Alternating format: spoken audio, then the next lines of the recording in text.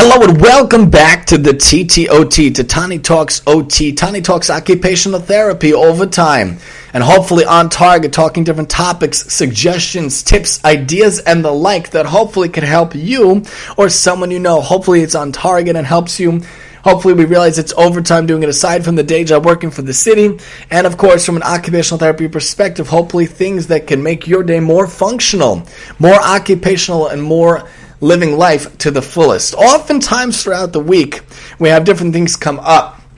And sometimes we're thinking about how to go about different things. We're thinking about maybe replacing the couch. It's totally breaking down. It's disgusting and dirty and yuck. We went to a store the other day to look at different couch models. That was fascinating. We took the baby with us because once I was done with work and the kids were not home yet, we were able to have a few minutes to go check it out. So far I haven't found anything there, but thinking about other places to look. We like the natural, organic kind of a thing. We like to have a nice big L sectional situation, so hopefully we'll find one. We're still looking into it, different options. But afterwards, once we pick up the kids, and I had to take out some money because we figured out that there's something wrong with the chimney, that it's breaking down and deteriorating. We had to put a special lining in. So they came to do it when I was home and not working, and we were able to do that.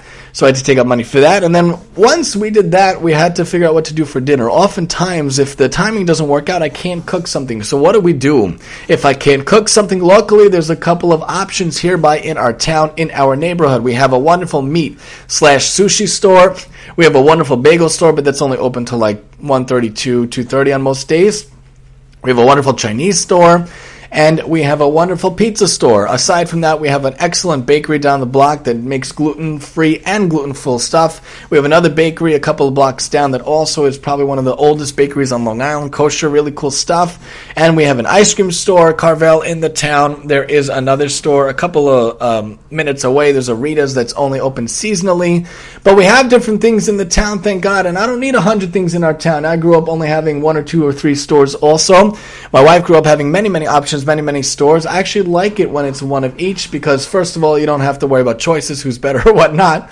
Second of all, you have only a few things to choose from, and you have local establishments to try to support, to try to take care of, and to try to uphold. Of course, we also have the kosher supermarket around the corner from us where we get our usual weekly groceries, but that's what we try to order from oftentimes, many times. In fact, my wife is hopefully having her students to come over for a little party on after Shabbat, after Saturday. That's going to be a big one, and we ordered from the local pizza store lots of pies, pizza, a couple of trays of French fries, so that'll be great. Also supporting them. And last night we ordered from the local meat/sushi store, and we got chicken papas, we got some soup, we got a fish thing for me, these fish tacos, delicious, got some sushi that the kids and I shared, and some French fries for the kids. Because oftentimes, we got to break the routine a little bit. It's very important to have the routine, it's very important to have the schedule, which I'm a huge fan of, very big proponent of, especially as an occupational therapist, but sometimes it's okay to go a little around that. The other night also, actually,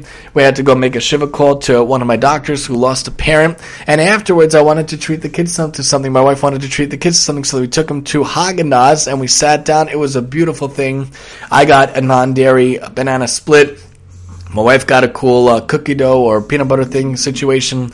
Each of my kids got something, and the non-dairy kid got a non-dairy thing, and the other ones actually copied him with the non-dairy thing, and it was so nice. We were able to sit, took a nice picture, and eat it, and then we came home. Even though it broke the routine a little bit, it was wonderful for them to have that ice cream, to have that experience, and then once they fell asleep in the car, because it was later, I carried them up to their bed, and then they went to sleep. So sometimes doing things a little out of the ordinary, getting a dinner once a week or so, not even once a week, but once a week, once every other week, or throughout the month. Sometimes we do that. We used to last year have pizza once a week. That was really cool. On Monday nights we did that to save me from the cooking and to have the pizza, but it got a little expensive, so we don't do it every week anymore. But if we could get from a local establishment, sometimes I'll get from the bagel store. On Sunday, when I had to run around and get stuff, I had to pick something up for my wife's student anyway, so I got some stuff for us, and we're a big fan of the bagel, egg, and cheese. Even though dairy is not so great for me, thank God the egg and cheese is a little better. But that is something good. And then I brought some plain bagels home for the kids, for the girly and the older 2 boys, obviously not the baby. And then I also brought like a little cinnamon stick for them too, and they happen to make this most delicious pastry I think I've ever had. It's like this flat chocolate Danish pastry. It is so good, so addictive. I could eat the whole thing myself, but oftentimes my wife and I share it. And sometimes, on the weekend, if the kids are in school and I finished working and I have a few minutes, we actually go together to the store if we can work it out time-wise, throughout the week in order to get something to eat or not, which is really fantastic and really wonderful. Also, if we can do that, that's really nice. Still, support the local stores. To do something a little out of the ordinary, to do something a little out of the routine is really nice, really helpful for the kids.